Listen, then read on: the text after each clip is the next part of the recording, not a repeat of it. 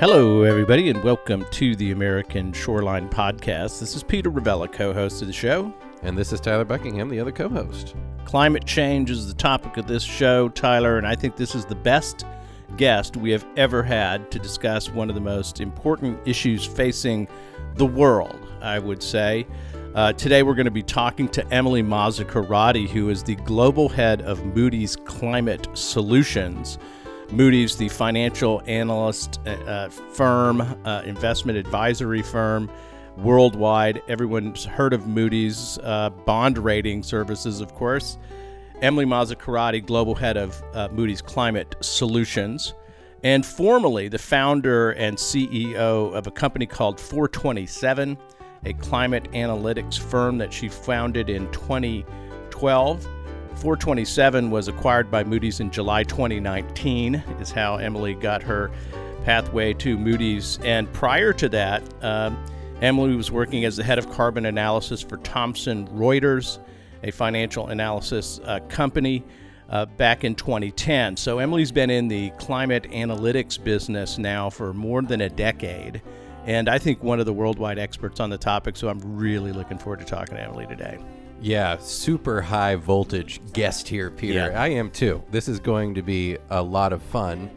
And if you're at all like me, you might have grown up in a good capitalist household where you were taught the tenets of the market and that there's supply and demand, etc. And what I find so interesting about this is as climate change becomes increasingly obvious that we are confronting something that will disrupt our socioeconomic system, will the markets adjust and move? And Emily is like right in the heart of that question. So Yeah. Peter, I am really looking forward to diving into this one. But first, let's have a quick word from our sponsors. The American Shoreline Podcast Network and CoastalNewsToday.com are brought to you by LJA Engineering. With 28 offices along the Gulf Coast, the folks at LJA Engineering are at the top of the craft in the areas of coastal restoration, coastal infrastructure, rivers and channels, numerical modeling, disaster recovery, and design and construction oversight. Be sure to check out their brand new Coastal Resilience Department, headed up by ASPN's own Peter Ravella. Find them at LJA.com. Be sure to subscribe to the Coastal News Today Daily Blast newsletter at CoastalNewsToday.com for daily updates on the events and news that shape the coastal discussion. Want to support the discussion and promote your company? We have sponsorship packages available now. Email me to learn more at chloe@CoastalNewsToday.com. That's CHLOE@CoastalNewsToday.com. Hope to hear from you. Enjoy the show. Emily, welcome to the American Shoreline Podcast, and thank you for taking time out of your very busy schedule to talk to us today. Thank you, and what an introduction.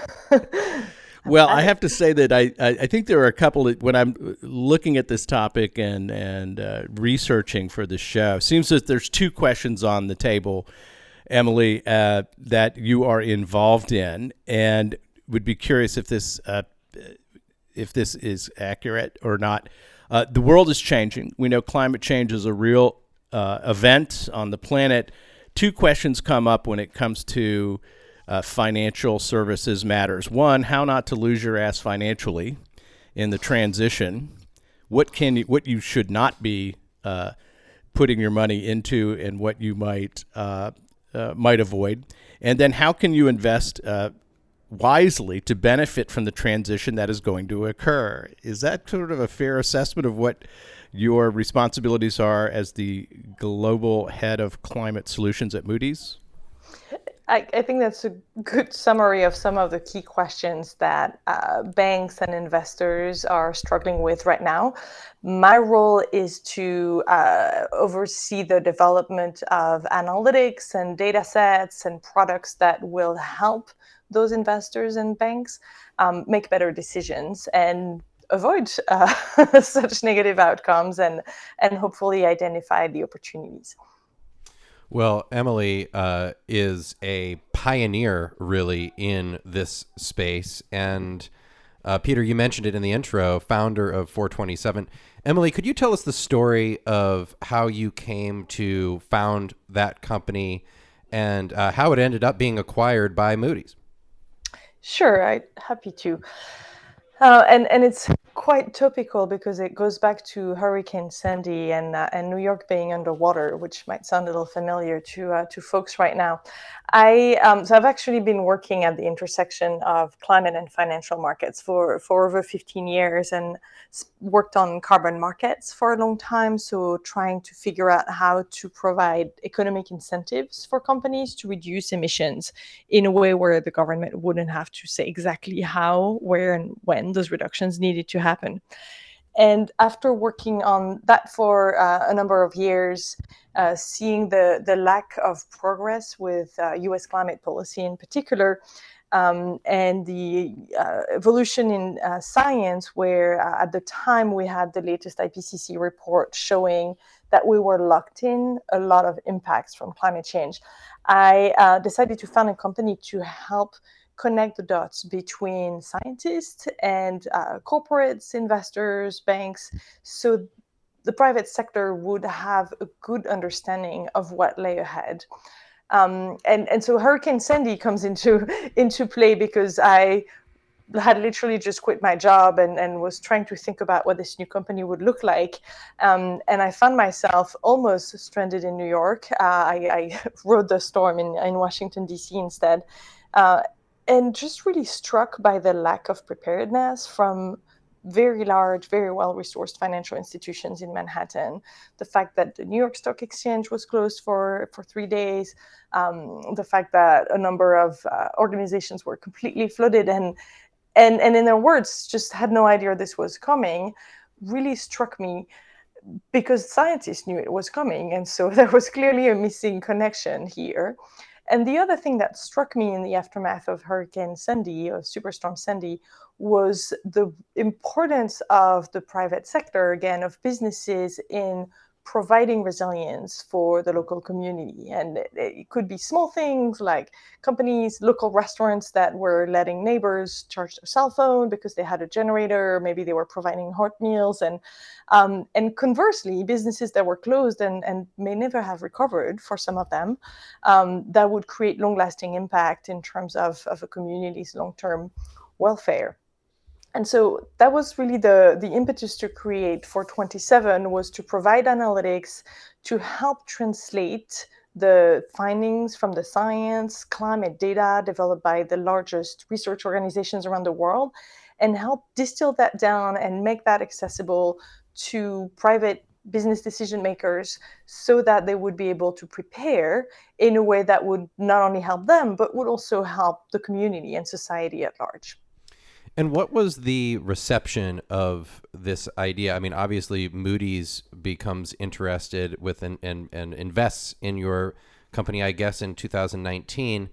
And I believe you started the firm in 2012. So really, you were out there early. You were really out there early, and I'm very interested in the space at that time and how it changed. Did you have competitors in this space? And just, can you characterize like what during that period of time, how did this space change to the point where Moody's would take an interest?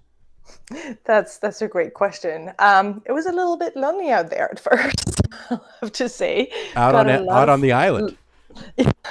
Sort of. Lots of quizzical look. Why would I care? What are you talking about? Climate change is so far out. This is not within my risk management or investment horizon. And what we saw is either we did a lot of market survey to understand, and we saw corporations in particular that either said, oh yes, climate change is already happening and we've got it. We manage storms, and so we've got it. Or a lot of the majority of companies saying, well, this is so far out, it's not worth paying attention right now. And so our goal was really trying to think about how we can bring in the data, because climate data is always looking very far out in terms of time horizon. We're looking 10, 20, 30, 100 years out. And of course, that's too far for planning. But at the same time, if you just look at current day and historical data, you're not understanding what's ahead and how bad things are going to get. So that was the first few years, and then things started turning around with a couple of key developments: the Paris Agreement in 2015, the launch of a task force on climate risk. And that was spearheaded by the Bank of England, the Financial Stability Board. So all of a sudden you had large, very influential financial institution and regulators saying climate is something we need to pay attention to now, even if it feels far out. So that really helped the market shift, and all of a sudden we saw more interest in understanding the data. And then, of course, there was just the extreme weather events that we saw happening years after years. I remember 2017 is a particularly bad year with 3 major hurricanes and wildfires, and it was one of those aha moments for in the U.S. in particular, where we started seeing demand for the data that was not driven by regulation or wanting to do the right thing, but just purely by, oh, this is a risk, I need to manage it. So the market went a really long way. The timing of the conversation with Moody's was just around the time that PG&E, the utility in California, went bankrupt following the wildfires that it had caused and the liability that came with those, with this responsibility. And so, of course, for a large institution focused on data provider focused on risk management and credit risk, credit ratings like Moody's, they had been watching climate for a long time, but this was also the confirmation that climate was very much material and that it could make a large utility go bankrupt. So that's how we went from being a small shop doing something that nobody wanted to really being at the heart of the financial system, as you mentioned. Moody's and credit rating agencies in general and data providers are really at the heart and helping drive a lot of decisions, investment and lending decisions. And so having a large group like this really embed climate into all of its models and data analytics and risk products is really, really influential. So the Intergovernmental Panel on Climate Change, the IPCC that you referred to, was founded in 1988. This year was, I believe, the 6th update of the IPCC report, which unequivocally stated that climate change was having a significant and massive impact in a number of sectors around the world, and that the problem was driven by human action, anthropomorphic change. That in this 23-year period we're talking about, you picked up and created 427 in 2012. Tyler and I were discussing this before the show. The market, we all expect the free market. We've been taught that the free market is incredibly perceptive, understands opportunities. One of the great things about free market economic systems versus centralized control is the capacity to be flexible and move capital into positions of great resource, and return. And I think it failed in this case. It's hard to say that given the IPCC's analysis going back 23 years ago, and only now does it seem that the investment community and the market system is beginning to incorporate climate change as a significant factor in financial thinking, both in terms of risk and opportunity. What do you think accounts for the fact that the free market system failed to respond to climate change until, let's just say, in the last couple of years, or since it just doesn't seem? What a slow burn! What happened? Yeah, well, let's stick to the Econ 101 framework. What enables markets to work is good information. If you don't have information, then you can't make the right decisions. And what we had here was a combination of two things. The signal coming from the scientific community was maybe not presented in a way that was easy to understand for business or financial decision makers. The IPCC language, with a lot of emphasis on uncertainty, I think was not easy to decrypt. And then it was very, very further confused and blurred, to say the least, by advocacy and lobbying groups that promoted science or pseudoscience that advocated that climate change wasn't happening.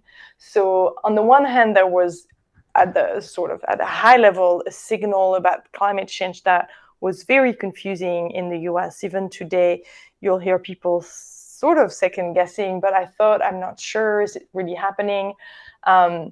And then the other missing piece of the information was this ability to access climate data. And the reason for that is climate data is not for the faint of heart. It comes in very extensive, very large data set, and you have very detailed projections going out decades. So you can find out temperature projections for January 23rd, 2049, right? But that's not decision useful. There's a lot of analysis that needs to happen for it to become a signal about what kind of change in temperature might come over time compared to historical conditions, at what threshold does that become material for a company based on its processes or activities.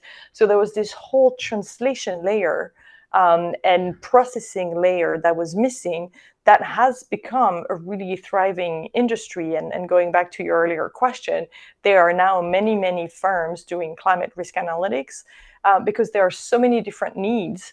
And you need to process the data a little differently each time, depending on what the end user is. So I think that's what led the market to making poor decisions related to climate change in the past. And I think we're seeing a big change now, driven by both the acknowledgement that it is financially material and that we are going to hit a really big wall if we don't change some things, but also because regulating agencies have really taken up the topic, and we expect regulation across a range of sectors, asking for more transparency and more inclusion, accounting of climate risk in risk management processes.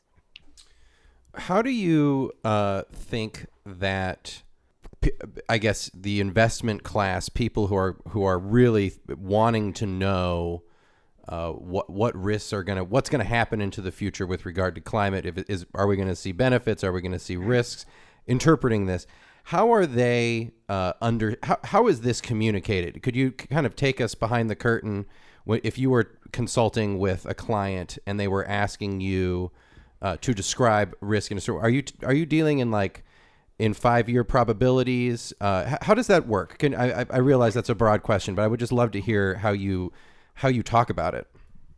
Sure. So we're very data driven, more than consulting driven, but the type of data and analytics that we provide range from first understanding purely the relevant science for that location. So we're going to look for temperature, for example, at what was the historical average and maybe historical extreme, the 95th percentile temperature. How are those extremes expected to evolve over time? We're going to look at how much precipitation might fall and how many more days of rain we might see in an area. So starting very granular, bottom up, what is the science saying? And then we turn those into indicators, indices 0 to 100, so that you don't need to understand the science to know if it's bad or good, if it's high risk or low risk. So that's the basic exposure or identification metrics, where we help people understand what's at risk where. And then the next layer of data that we provide, and that's part of the value of being part of Moody's and working with teams of economists and credit risk modelers and financial analysts, where this data now feeds into a range of models where we're able to estimate the impact of climate on the probability of default from a residential mortgage or commercial mortgage, potential impact on again, probability of default, the risk of a company going bankrupt for a large corporation or other asset classes.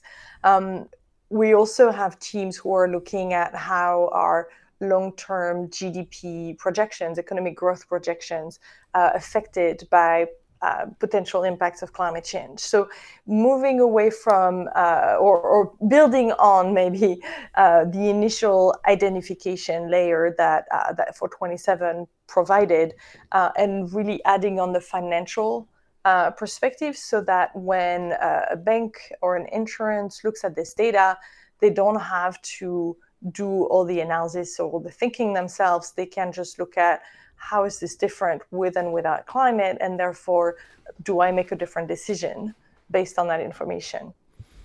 That makes sense, and something that businesses are quite comfortable analyzing, not particularly in the subject area, but the idea of market risk or changing conditions is a common repertoire of business analytics and business investment strategy, isn't it? I mean, what is unique about climate as a risk as opposed to other significant risks that a business might face in terms of, say, competition or a global pandemic? Or what is it about climate change that makes the analysis of risk different from other business risks that are evaluated commonly in the corporate world?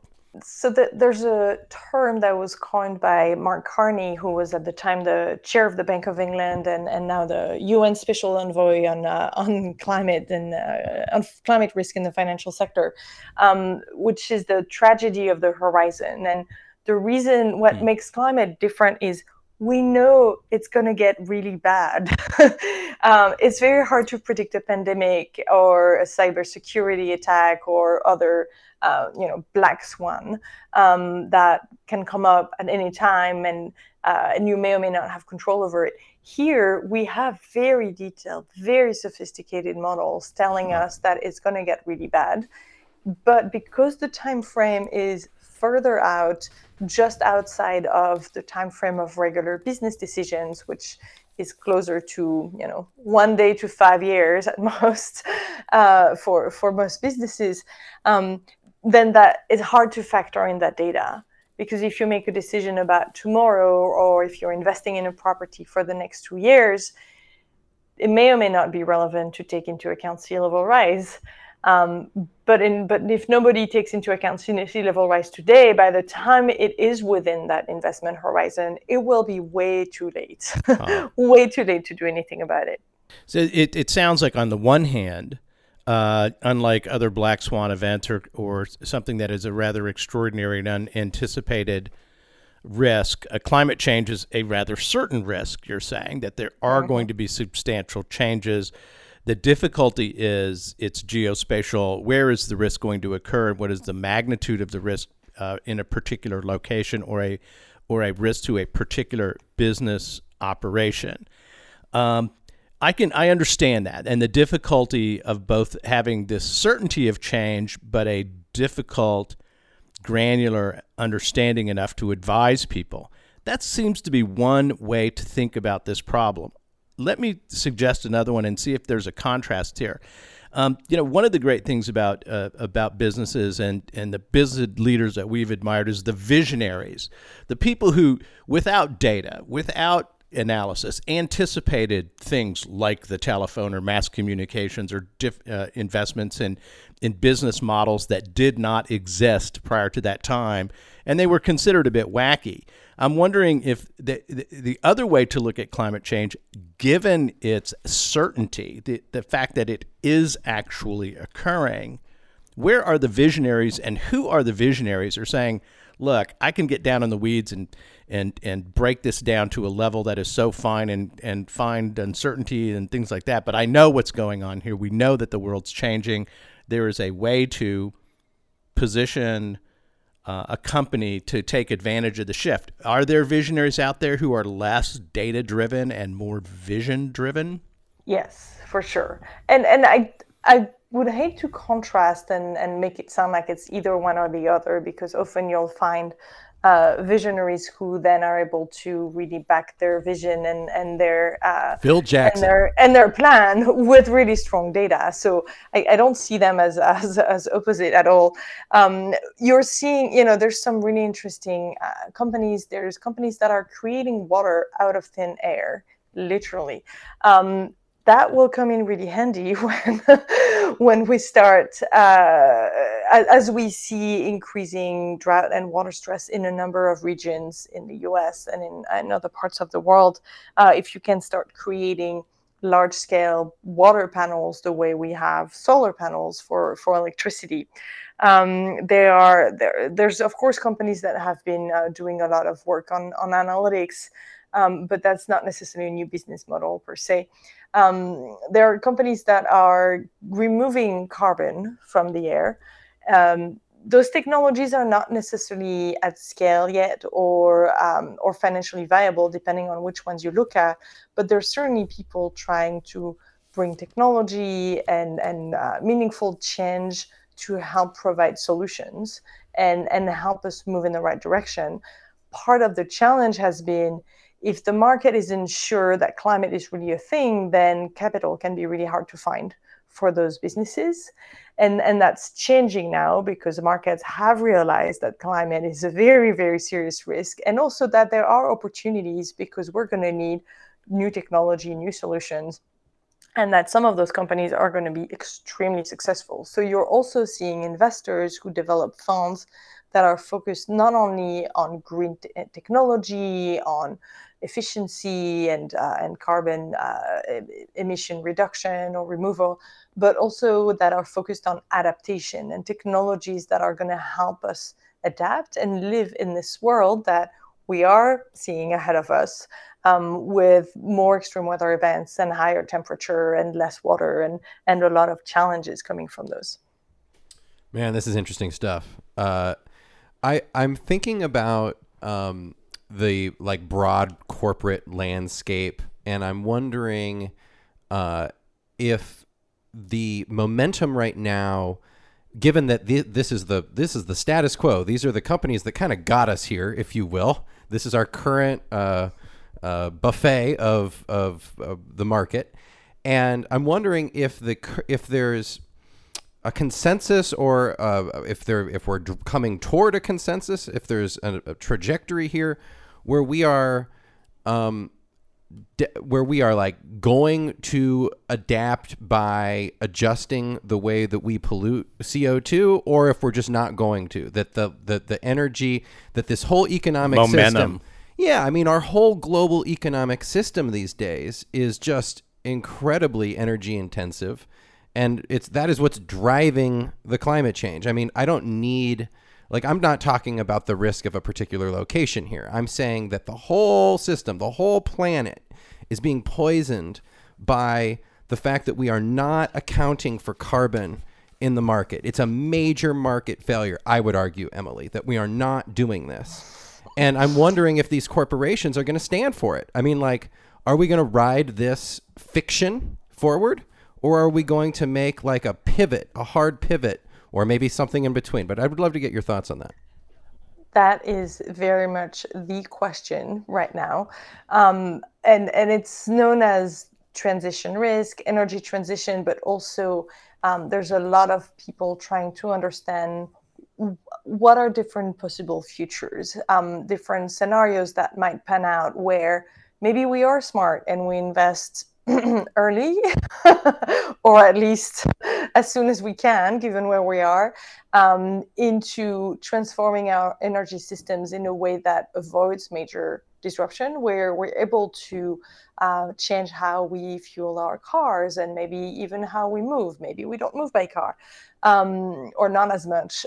Change how we produce energy in a way that doesn't create a series of bankruptcy in the oil and gas sector that could be quite devastating to the economy at large, given how many people invest in those companies, right? So can you do that in an orderly, efficient fashion?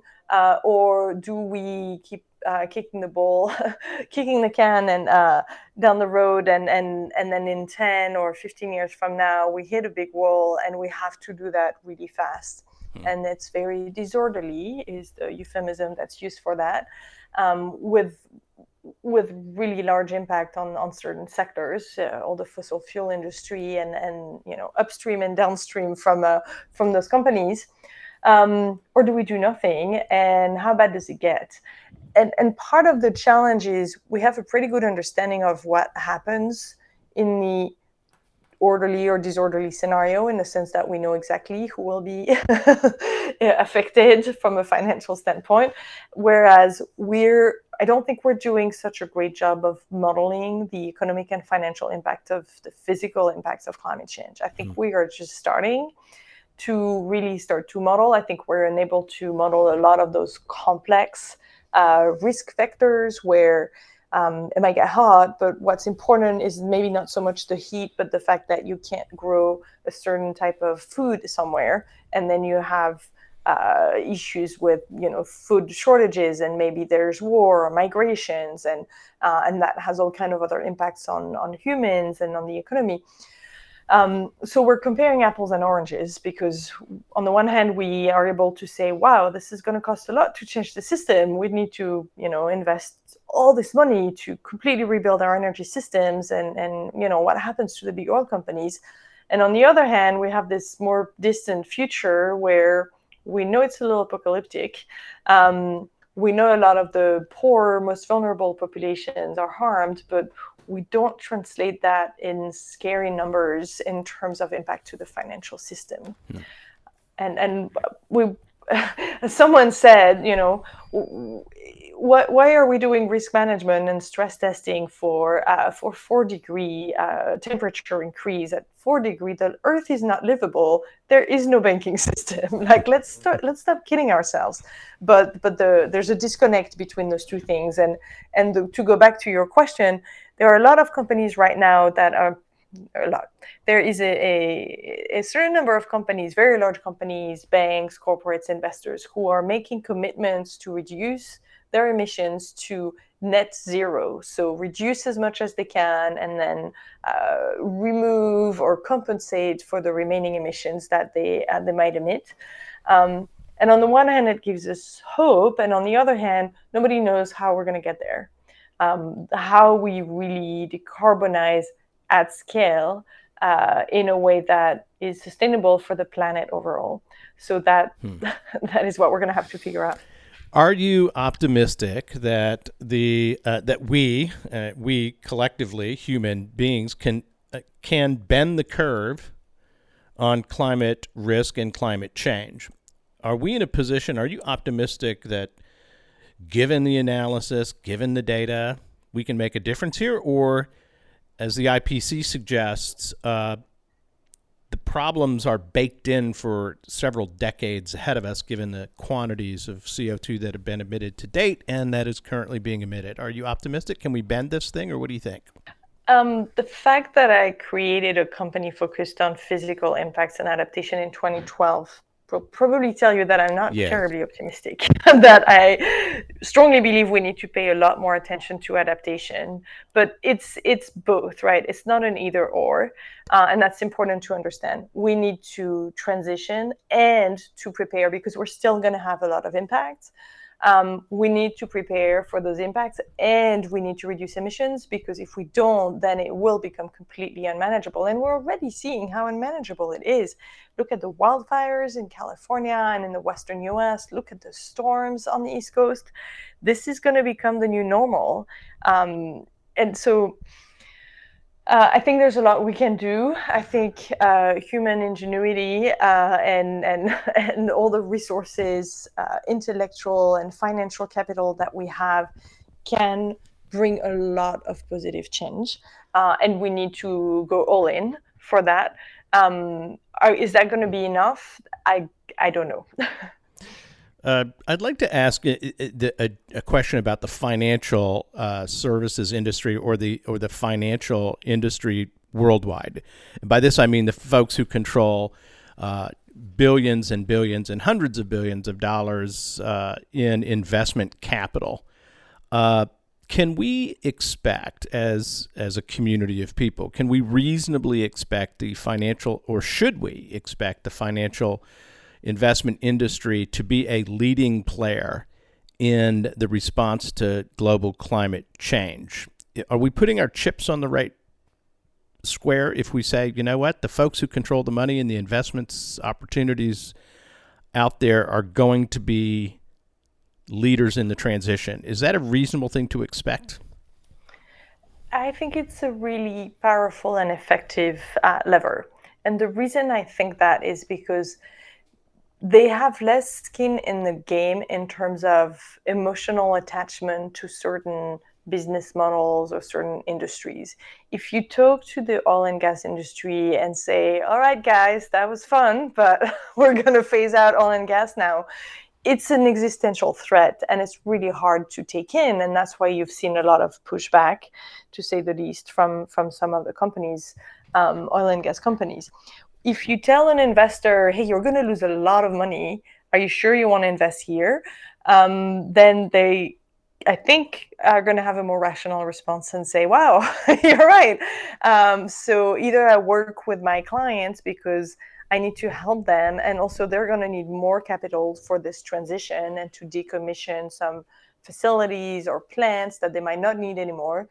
But also, I'm going to start putting my chips elsewhere, invest in new technology, and make sure that I protect the capital that I've invested. So I think it's very powerful lever. I think we're seeing the largest institutions in the world starting to take this very seriously. You're seeing CEO level, boardroom level conversations about how much of a risk this is for the system in general and for individual institutions. And those large institutions, very well resourced, extremely smart people who have now realized how dangerous climate change is to the financial system, are going to help change mentality and drive things across the entire system, including smaller banks or investors who maybe haven't had as much of a chance to think about it or don't have a team to look at the data, but who are going to benefit from this analysis and from this change in the market, where we're going to see capitals being redirected. You know, one of the things that I've been thinking about through this conversation is that on the one hand, we're talking about climate risk, which we can definitely put a dollar figure on. But of course, the whole global economic system is a socioeconomic system. Climate change could bring about social changes, instability, human migration, failure of governments. I mean, these are all often referenced when people kind of hypothesize about the doomsday scenario. But Emily, I noticed that Moody's has the ESG group. So this is environment, society, and governance. Social and governance. Social and governance. And would you just kind of talk through how these things are connected and why they're connected? Sure. So climate is part of this broader group, ESG Solutions. And we very much look at this with what we call a dual materiality lens, which is a big word to say we care not only about financial risk, but also about doing the right thing. And so there's this dual materiality refers to the fact that we're going to be looking at whether a company is doing well, not just by its financial shareholders, but also by its stakeholders more generally. And so its stakeholders are its employees, its customers, the communities where it operates, the planet at large. And each company, depending on their business model, their industry, is going to have more or less impact on this broader set of stakeholders. And part of the analysis that we provide is looking at how a company's taking commitments and meeting those commitments around a range of issues related to social rights, human rights, governance, environmental issues, in addition to climate. And so for climate, that translates as looking at not only the financial impact and the risk exposure, as I was mentioning earlier, but also looking at things like, does the company have a target for net zero to reduce emissions? How are they positioned to meet these targets? How far are they? How credible is their plan to meet those targets? And that touches on both the fact that for some of those companies, it is a financial risk if they don't meet their targets and reduce emissions. But also for a lot of companies, it's the right thing to do, even if it's not a financially material risk. What I think there's also a lot of metrics that we look at around the SDGs, the Sustainable Development Goals that were set up by the United Nations.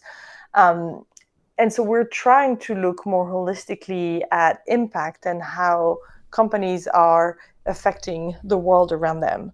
So it's this dual lens that we have.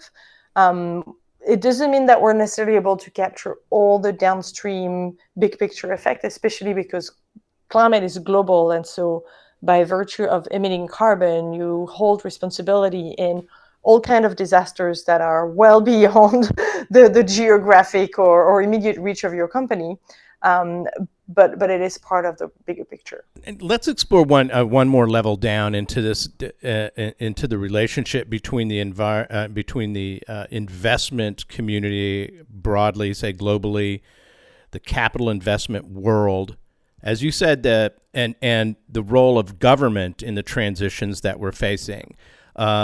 You mentioned that the investor community is able to be more dispassionate, is not wedded to a particular economic model, and if there is risk and there's a chance that they can, as I put it, lose your ass financially by staying in a particular sector, they're going to be willing to move as investors. That gives me some confidence that capital will move in relation to failed business models or models that need to transition. On the other hand, the government is we're starting to see, for example, in California, initiatives that would prohibit in some communities the installation of natural gas in residential and commercial development because they don't want a fossil fuel-based system, the electrification movement in some parts of the country. Where in the balance of the transition, in terms of effectively responding to climate change, how much of the solution is going to be driven by private sector investment decision-making versus government action? And is there a preference between the two? In my view, it's all hands on deck. And I should probably say I'm not, I can't give policy advice per se as on behalf of Moody's, but what I will say is what works well in other countries or what we've seen in the past is it's this combination of financial economic decisions combined with policy incentives or regulation that might provide this extra mile where you've reached the limit of what you could do with an economic decision. And then you can go beyond by either adding economic incentives, for example, with tax incentives for solar panel, or by regulation, by saying, yeah, it's not the most economic choice, but it's the right choice for the long term. We make a policy decision that this is wise. So you really need both. Part of the challenge is that there are a lot of policies that are sending conflicting incentives. We still subsidize a ton of fossil fuels. And so we are distorting the price signal by making fossil fuels cheap. We're failing to capture the broader cost of burning fossil fuels and the broader, what's called the externalities in economics, right?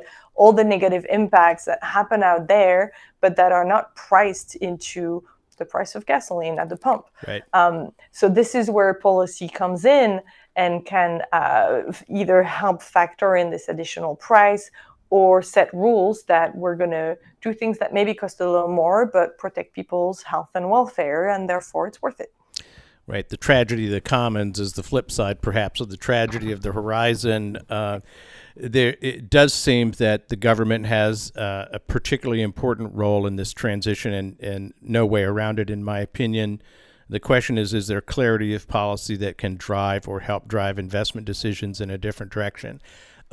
What I want to ask you about is market. I want to talk a little bit about market access and about shifting.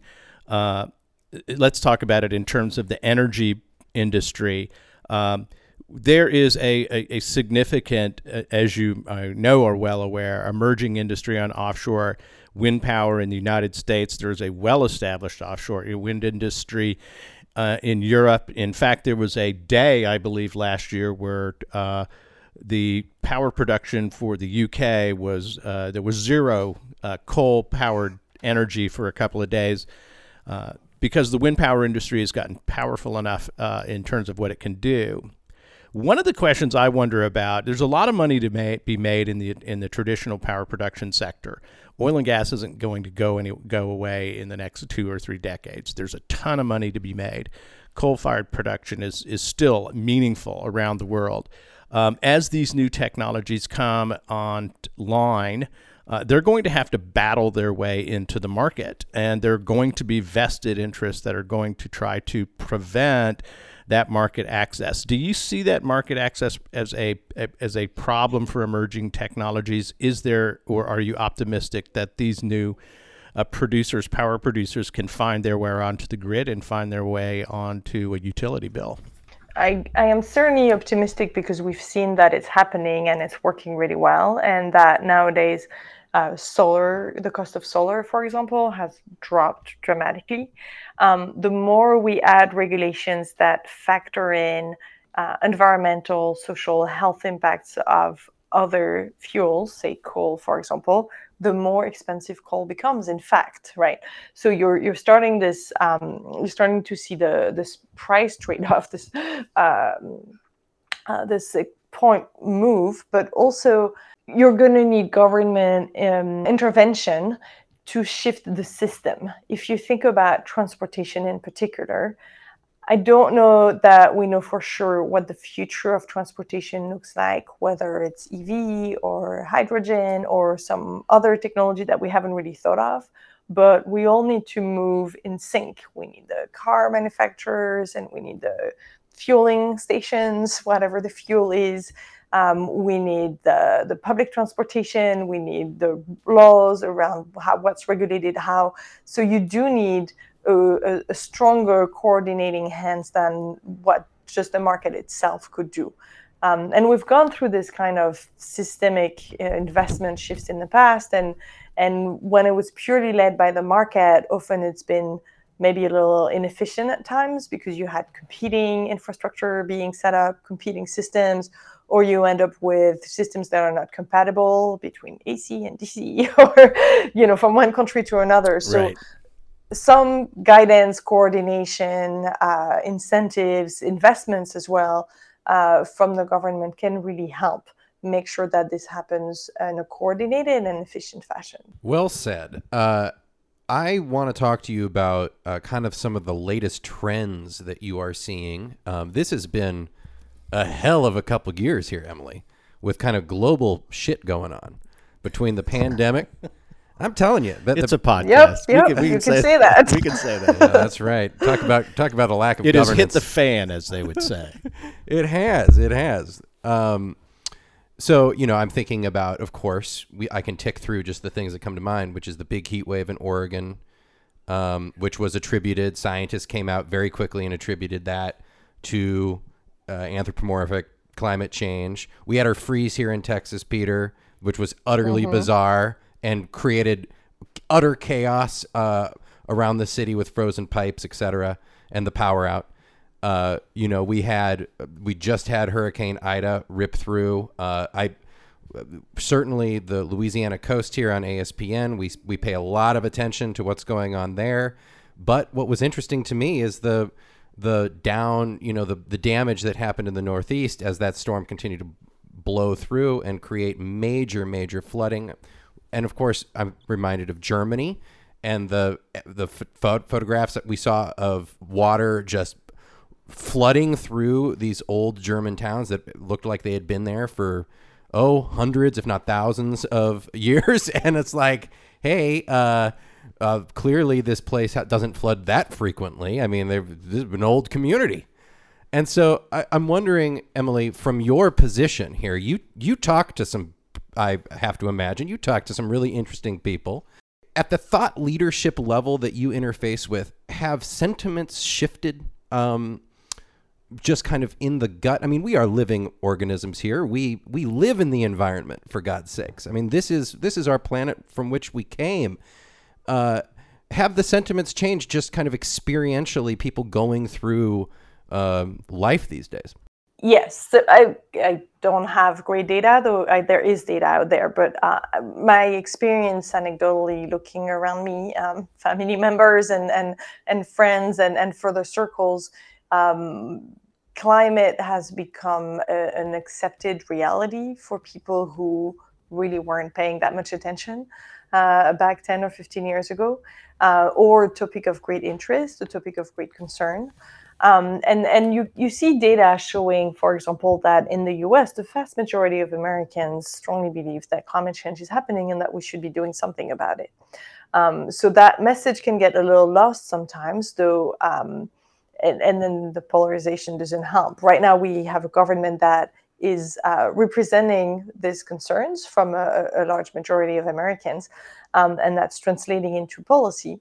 But we also know that folks can have a short memory. And as of the spring, I was noticing that people were not talking about the physical impacts of climate change anymore, because most of the extreme weather events happen in the summer, and it had been 6 to 8 months and since something really, really bad had happened in the US. I mean, not for Texas, obviously, there was this winter, but and then everything happens all over again, the wildfires and the storms and the hurricanes, and they're like, oh, it's really happening.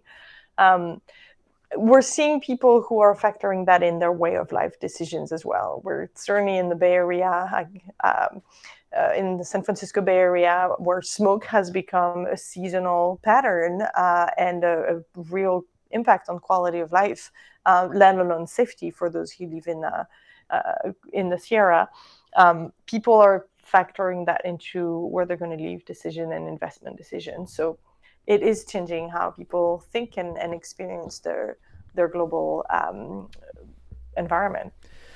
Well, I like to say reality is a persistent and effective teacher, and you can deny it until the pain is too high, and the shift is beginning to occur. And I think I agree with you. I think that climate denialism is sort of an anachronistic view of the world and not taken seriously in I would hope in the investment community and in thought leadership in the public and the private sector. I have to ask a question on behalf of my very good friend, Charles Price. Charles and I have been friends for about 30 years. We get a pint of beer a couple times a week, and I can tell you that for the last year, almost every time that I've seen Charles, he wants to talk to me about Lake Mead, which is the reservoir behind Hoover Dam. It is now at 35% capacity. It is barely above its power production minimum in terms of the lake level. It is one of the key features of a water system serving 40 million Americans through the southwest part of the United States, and particularly in California, where you are from. Mm-hmm. I'm just looking at this, and if I tell me what you think about the fact that we are in this historic drought, that the level of the lake has never been this low since it was filled after the construction in the 1930s when President Roosevelt authorized this project. Looking at that as a risk and as a financial opportunity, boy, if I had $1 billion and came to you and said, Emily, I want to go down to California. You need water. I need to start building desalination plants. We are going to make a killing. Would you say good decision, bad decision? I think that's the right thinking. I won't comment on that specific decision because there's broader questions, right? How energy efficient is it? How do you power your desalination plant?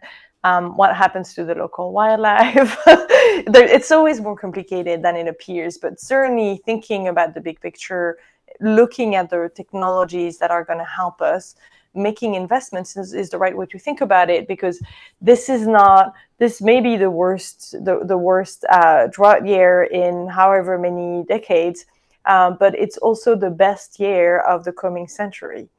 And so it's only going to get worse for a lot of those impacts, even if we reduce carbon emissions, as I certainly hope we do.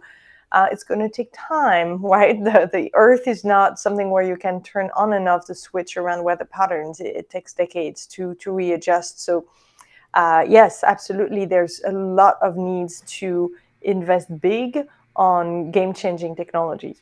You know, I think about these transitions that have to be made in this and these investment strategies, and you're right, it is absolutely complicated.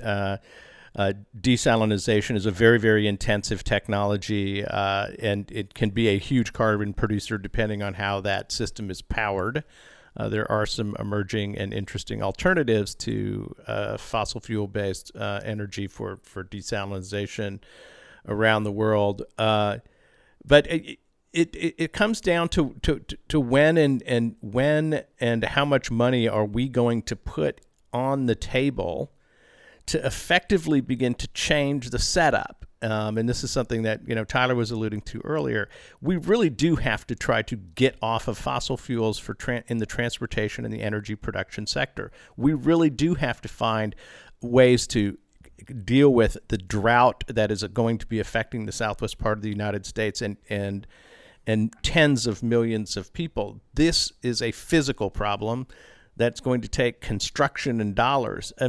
Are you, as a person in sort of the catbird seat of the investment and risk analysis on climate, is that asset shift happening in a way that's sort of giving you a smile on your face in the morning, or is it slow to emerge? Is it happening?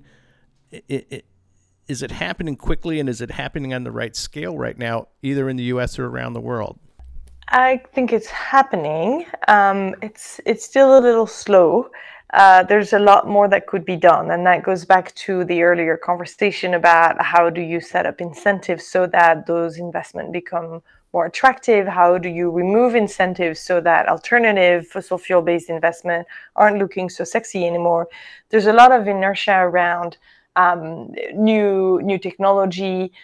Investors need to understand the return on investment, and so they need reliable projection of what's going to be delivered by a certain technology. When you have a new technology, you maybe don't know that for sure, especially if you look further out and if it's a long-lived project in 20 years. So there's more risk there. The technology might not pan out, or the context might change further. But we need more of this risk, of this capital willing to take on this risk. And this is also where we need to invest into systems at scale. And I don't know that we're ready to make that bet yet for some technology or for some issues that we deal with. And others, the information's there. One of the things we work on right now, for example, is on buildings and making buildings net zero. There's a lot of technology. With the right analytics, you can identify just the right combination of energy efficiency and renewables and other just retrofitting you can make to your building to get there efficiently, cost efficiently. I think we'll see more investment if there is more confidence from investors that the policy context is going to be stable. And I'm not sure that in the US we have that stability to say for sure. Of course, the next administration will absolutely continue the climate policy that is now being rolled out by the Biden administration. And so that makes it very hard to invest in long-lived infrastructure. Damn it. I don't like to hear it, but I think you're right that the investment community is going to be looking at the governmental context and whether or not the Biden emphasis on climate response is going to survive beyond his single term, given the polarity of policy choices that are in America today. And but Emily, I don't think we have time for that. I got to tell you, the investment community knows, and I understand there's money to be made and money to be lost, and there's stability in the governmental sector. But boy, counting on clarity of government policy on an issue of this magnitude is sort of like talk about a 1 in a million chance. I don't think we're going to have it, and I'm hoping that the investment community is willing to do what is necessary for the greater good here, and roll the dice. There's a lot of people with a lot of money, and they can afford to lose a few billion.